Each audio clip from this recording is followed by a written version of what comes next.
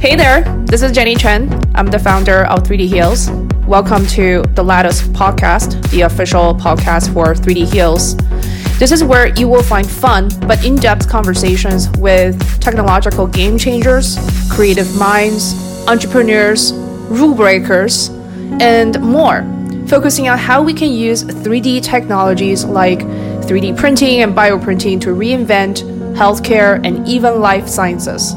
This podcast will also include AMA or Ask Me Anything sessions, past Instagram live interviews with influencers, and other direct engagements with our tribe. Hi, everyone. Very good. Thank you, Zsuzsanna, for joining us today, and thanks for everybody who are tuning in for this episode of Instagram Live. Who we have today is Zsuzsanna Puspokis. She is the co-founder and chief operating officer for Rhino 3D Medical. I've been following you guys for quite a while. And so Zsuzsanna, you actually just graduated pretty recently in 2016 after you completed your PhD in a Swiss technology Institute of Technology. Yes. And actually your study was focusing on biomedical imaging.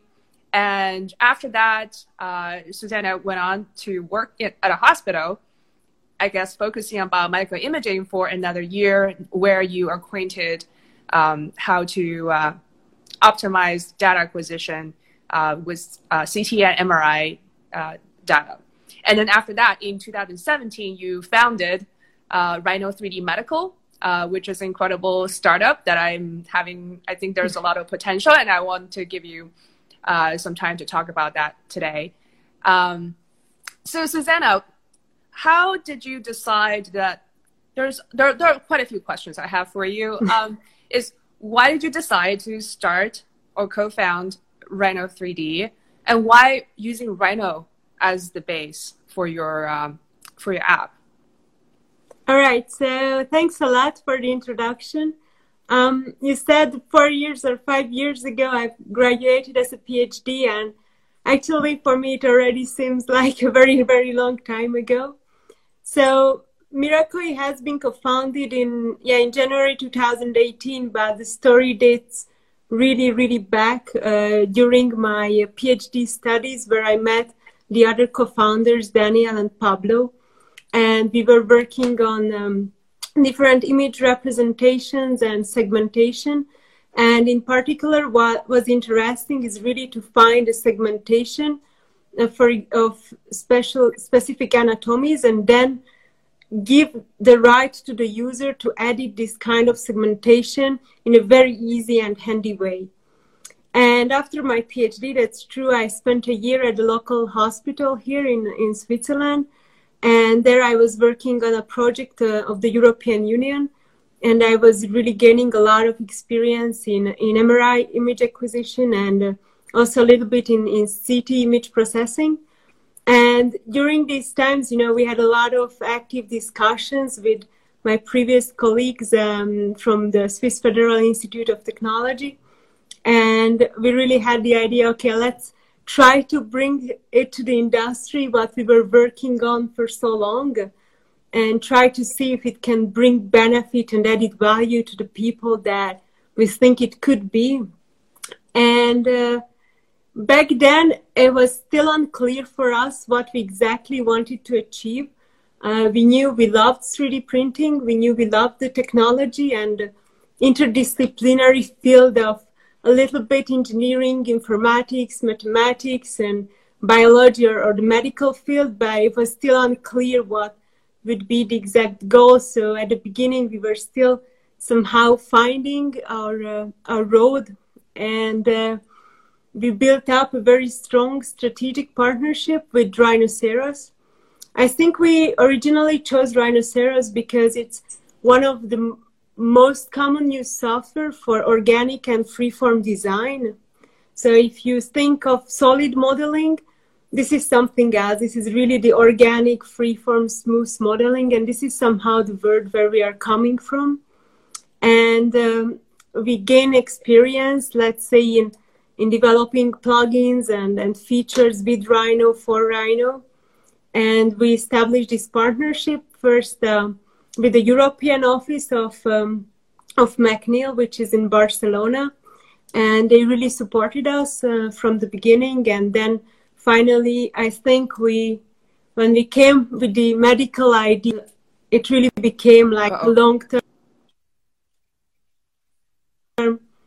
partnership, because somehow Rhino is lacking this medical image. Let's say they are pretty strong in architecture, in product design, in industrial design, but not for medical imaging.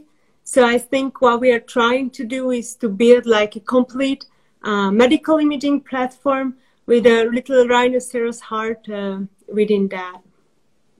So before meeting you, I didn't even know the existence of Rhinoceros as a software, because I'm not an engineer. The number of CAD design software I know is a handful. But recently I realized how much people love Rhinoceros actually. And you've encountered a variety of software with CAD feature. What do you think, one, Rhinoceros actually does better? You mentioned freeform, which I'm not really sure what that concept means. If you can explain it to us, that would be great. And two, compared to the other CAD design software, what is the advantage of using Rhino?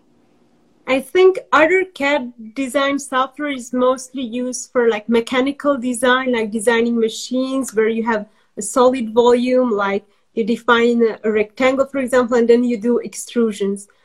Solid modeling is like when you give a Play-Doh to a kid, and then he really manages to create smooth shapes all around that has not really like a volumetric form, but something like very smooth and very curvy, like really a piece of art, let's say. Cool. And I know that you brought a couple of examples today for us to demonstrate the power behind Rhino 3D medical software. Why don't you show us those? Yes, so I've prepared 2 examples. So maybe let's talk a little bit in general about the company, and then I quickly show my models. Go right ahead. What we try to do is to connect the medical imaging modalities like CT and MRI imaging to your 3D printer as easily as you would print out your document from the computer with a regular printer.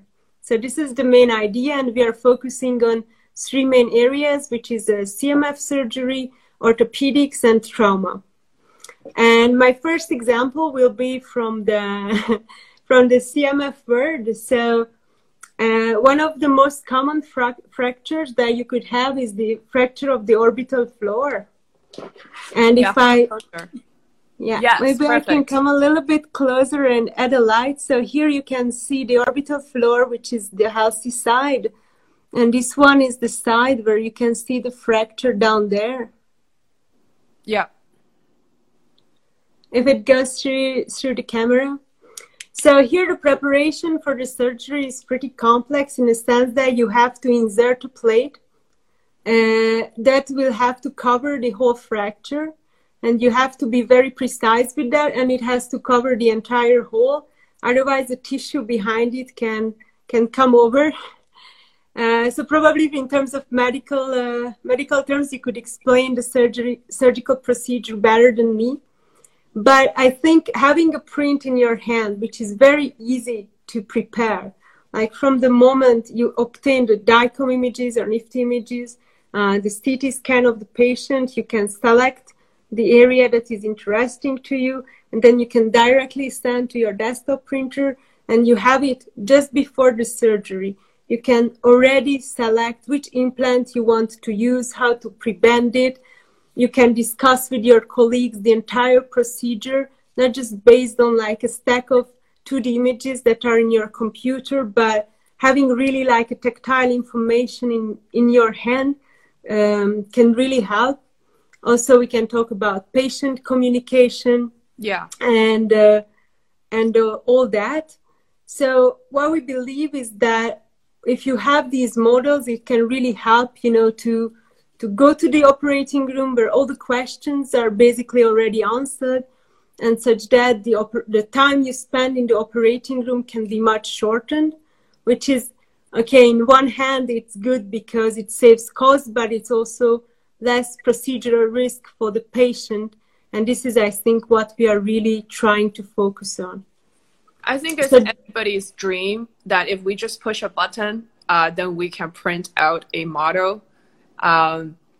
So on your website, it says Rhino 3D Medical is the fastest software to make that happen. Why is it so fast? How do you guys make it so fast? So what I believe is that there are some other software that is really complex and very high level. The issue I see is that most of them are really targeting engineers, and they are focusing on different kind of applications. So if I would like to use an analogy, I would say, for example, if you just want to crop an image, you wouldn't buy Photoshop, right? Yeah. So I think the key is really that we want to give a tailored solution to the surgeons or to the medical professionals such that they can use their desktop 3D printer with them and then directly just focus on the workflow and the operations that they need to have or that they will go through, and they don't need to learn years of becoming half an engineer to be able to operate such a software. And I think in some sense our main competition is not like other companies. I think we are giving a complementary solution. What we are really facing as an enemy is like the not knowing of the technology, the lack of using 3D printing within hospitals. So I just read recently a statistics that around 99% of the hospitals are not at all exploiting the technology. And there are many barriers that I see, and one of them is that if you want to invest now as a hospital in 3D printing, typically the option you have is very costly. You need to buy some huge industrial 3D printer. You have to hire a group of engineers, and then if you have something to print out, then you send your request to this department, and then they will process it depending on their priority list. Or you engage a third-party company where also, patient rights come in. It's confidential data that you are handling, so you can engage like a third-party company that will do it for you and then ship it for you, and then maybe the print arrives within a week. So this is now very encouraging, let's say, to jump into this 3D printing. And what we feel is that it also aligned with the perception of people with 3D printing. So I'd already imagine it as like skyrocketing or something very, very geeky that, IT geeks are doing in their, backyard between playing video games. So I think there's a very broad spectrum in between, and it's exactly where we try to position ourselves to really make this technology accessible for everyone who could benefit from it. And I think the desktop 3D printing, how the industry is evolving, it's really in this direction. You can buy very reasonable 3D printers for a couple of $1,000s. And I think this really has the quality such that you can do your prints within your office, and then you can use it to have a better understanding of the anatomy of your patient. So one of the other applications I know you guys do is cervical guides, which I find very useful because, if anything, one step beyond just having an anatomical model at hand is like something you can actually use in the operation.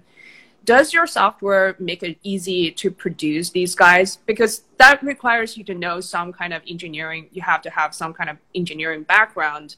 For people like me, I'm a radiologist. I wonder, can I use your software to design guides for my surgeons? So exactly, that's the second step that I just wanted to show you.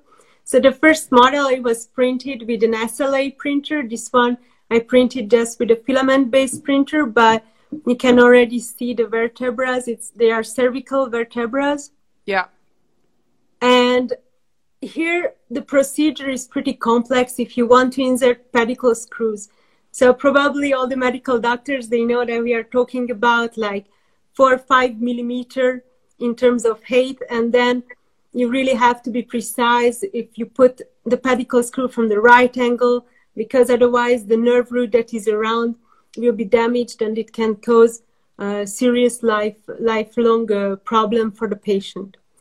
So typically there are 2 ways to insert pedicle screws. There are minimum invasive surgeries, and there's really the open surgery with either the freehand technique or with surgical guides.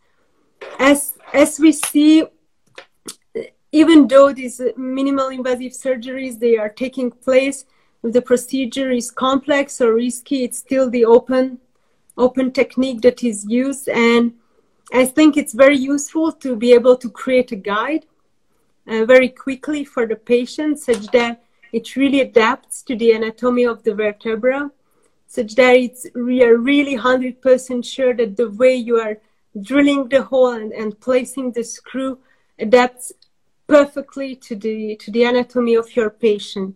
So with our software, we really tried to make like an easy workflow for the doctors. And this module we have developed together with our collaborators in Brazil and in London, in the United Kingdom. So here the idea was to define different guide models to the cervical spine. And then if you read our blog post on our website, this is the place of publicity, then you can find actual use cases where surgeons were using our guide techniques for the thoracolumbar spine. Mm-hmm. So here you can really see for each vertebra, you can really find a guide. And then you can also adapt closer to the camera. Sorry? Can you hold it closer to the camera? Sorry. So you can also like design this base part such that it really fits. Really fits to that part, and this you can also close such that, you know, when you place it there, then it will really just hold itself. So it's more to show the different options, and we are really talking, you know, about screws that are like a couple of millimeters thick.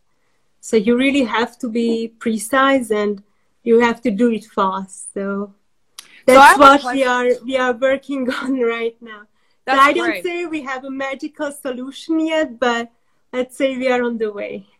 Well, first of all, I'm going to post your blog link on after this video.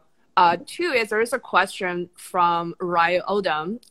It's relevant. Mm-hmm. It says, how does the quality of medical imaging and then the variances in the type of medical imaging, I guess CT versus MRI versus ultrasound, affect the amount of geometry? So with ultrasound, I think we have less collaboration. So if you have some images to send us, then I would be happy to assess it together with you. Typically with CT and MRI imaging, we were having pretty good results. Do you have some kind of quality control or validation process for that? Yes. So anyway, there's the medical doctor that is there controlling the whole operation. So we are not like a decision support system. So it's, you know, if I give you the tools, you still have to see, you know, if it makes sense or not. Mm-hmm. Now we have clinical trials. Great. I could say basically in all over all the continents around, we have quite good collaboration in Brazil, Colombia, in the US, in India, etc., in South Africa. And with those collaborations, now we are doing clinical trials, and what we are trying to prove and go through is that really how well these guides fit and are useful during the surgery. And right now we are having very positive feedback. Yes, you can also, you know, you can also go ahead. Sorry. Go ahead. Yeah. So if you compare it with software that is already, for example, FDA certified, Yes. for most of the cases that concerns bone, like bone on CT or bone on MRI, you don't really see difference. So I have another question. It's relevant. I think it will lead up to the next topic that we want to talk about. So Makis Iakavos, sorry if I pronounce your name wrong, but he asked, I use open source software like Slicer 3D and Mesh Mixer, which I also do personally. How do you compare your software to the existing open source ones like Blender? I think a lot of people use Blender as well. How do you compare? I mean, I think usability, I think, is a huge thing that you mentioned. I think it's mainly usability, that you want to get your results quickly. And I think you need to be a little bit geek to to master Blender and those tools. Oh, I think you have to. So what we want is really something that is workflow based and that is, you know, easy to use and that is dedicated for this given task. So you mentioned that most of the applications, of the two cases you demonstrated, are in orthopedics and CMF. Why focusing on these two applications? I think first we started with the CMF surgery because it looked to us like a good case to try out or prove our value. That is pretty common. And then we tested with this community. We worked together with a hospital in New York and in Switzerland. So we arrived with this module. And I think in the meantime, we got a lot of requests from surgeons that they would like to go one step further, not just, you know, to print out a specific part of the anatomy, but also to design guides. And I think one of the important surgeries where guides are really critical is the one that concerns the spine. And then our collaborators were really like pushing us to develop those modules, to tell them what kind of workflow they could use to build their guides. And then after a couple of like successful surgery that we went together, that's what we put our focus on. So probably next steps will be some cutting guides and some implants, for example, a skull implant. Let's see. So we would like to cover many procedures, as many as possible. Of course, we have to prioritize, but other modules are coming soon. Yeah, so one of the common software that I encounter and my colleagues encounter is Mimics from Materialize, and they focus on a variety of organ systems, but also, you know, organ system based, not like, it can't do everything, but they focus on heart, for example, soft tissue. Is that something that you guys are also going forward with in terms of vascular soft tissue modeling? So currently we are really focusing on hard tissue, like bone on CT and MRI, and for the trauma, cranial, and orthopedic domains. We had some users, or we have some users that are using our software for the lung, or for example for the heart, but I think it's not the majority of our users. I have another question here. I think it's similar. It says, Rhino Medical makes automated rendering to ease the process, but does that affect accuracy? Rendering or, sorry? Basically, I think segmentation is what he meant. How do you make sure that you're accurate? Let's say if I'm using your software. Yes. And I got a model, how do I know that my model is accurate? Well, I think there's one part that comes from the algorithms that are behind. And second, then the models that you are printing out is really like a one-to-one size. So you can compare it, you know, with your CT images, you can measure it. You can see also during the surgery if it fits or not, but it should fit. I also have. How do you measure if Mimics is correct? I don't know. I think this is definitely an ongoing conversation as to how to validate your accuracy from segmentation to the print. Maybe there's some kind of, those not guides. I'm blanking out the name of it, but calibration tools where you use to make sure your machine is. Or we are really doing to try to compare, for example, our software, for example, with Mimix in terms of precision, because Mimix is already like FDA approved. So we trust that the quality that it's producing is correct. Mm-hmm. And then what we are seeing in our studies is that we match up with this quality. Yeah, actually, with the orbital floor, I think we are even better, because in terms of segmentation, for example, this is a hard problem because the orbital floor is very thin. Yes. And to be able to capture it, you have to do some extra maths that comes from the PhD studies we had. Yeah, I think these little finer details will be important once more and more people are using it. I think that orbital floor discussion is pretty relevant, especially when it comes into contact with all kinds of bones. So there's another question that's also relevant to our ongoing discussion about accuracy is, are you going through some kind of accreditation or some kind of governmental, or like FDA clearance or CE mark clearance, that kind of thing? Yes. So our plan is now to conclude on the clinical trials and then determine to which clearance we should go first, because we have one in Europe, you have one in the US, and there are some other countries that could serve as a potential market for us, like Brazil with the Anvisa. So we have to see where we go first, and then we will try to grow from that. But it's certainly something that we are jumping in very, very soon. That sounds great.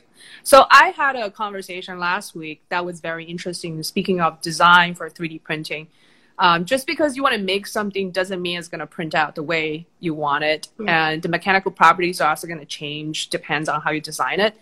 What kind of features does your software offer so that whatever printer we use, either as SLA or FDM, or maybe even higher end printers, what do you offer for different people with different printers and materials? So what we can guarantee is the closeness of the surface. So this is something that you will be sure that if you send your guide or your anatomy to the printer, it will be printable. This is a relevant question, and I think if you buy a relatively good printer around like $5,000, there will be no risk. So I can suggest you some good SLA-based printer. I don't want to advertise other companies. Also, with filament-based printers, if it's possible to print multiple filaments, then with the support handling, it's much easier, because then you can remove the support very easily without, actually causing damage to your model.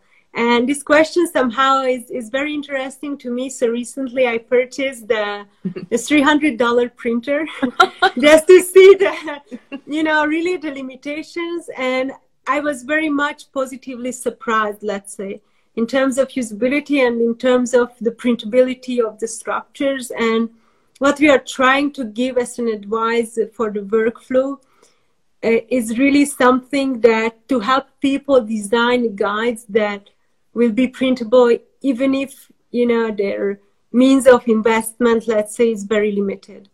Well, so we will not design, for example, if you designed this specific thing with the guide, if you design like shapes that are really roundish and very, designish, then probably with a cheap SLA printer, you will have more difficulties to print out.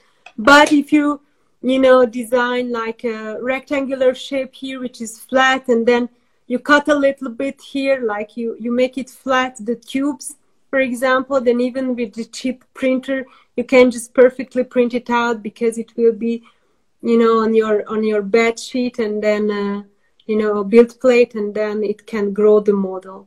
And the dimensions and such that even without the support, you can print the tubes relatively well. Well, last week, our conversation mentioned a $100 3D printer. apparently he was doing well with the $100 printer. So I think the price is going to go down. I spent too much money on that. Yes. Well, I'm going to shift the angle of the conversation a little bit before more questions coming in, if we have any more. It's about your entrepreneurship. I'm not very familiar with the European startup scene, but I know that you've been around for a couple years now as a founder. What are some of the major challenges that you think that are unique to European startup compared to, you know, someone in the Silicon Valley? I think it's maybe a little bit the mentality about taking a risk. And especially when you're in Switzerland, you start to learn that what is sure is something that you must trust, and that's good. And what is risk is like, let's think about it twice. I think probably in the US, people are jumping on new ideas much quicker, and they really like to go for this kind of adventure. But I think what's the same is that you really have to be committed, and you have to be a little bit maniac about your product, that it will change the world, or at least it will make it a better place. So how did you really have how did you to meet her?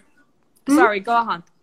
So you really have to find, I think, this inner purpose that every day when you wake up, you feel that your product is great, and then you have to go independently of if there are difficulties, if other people disagree.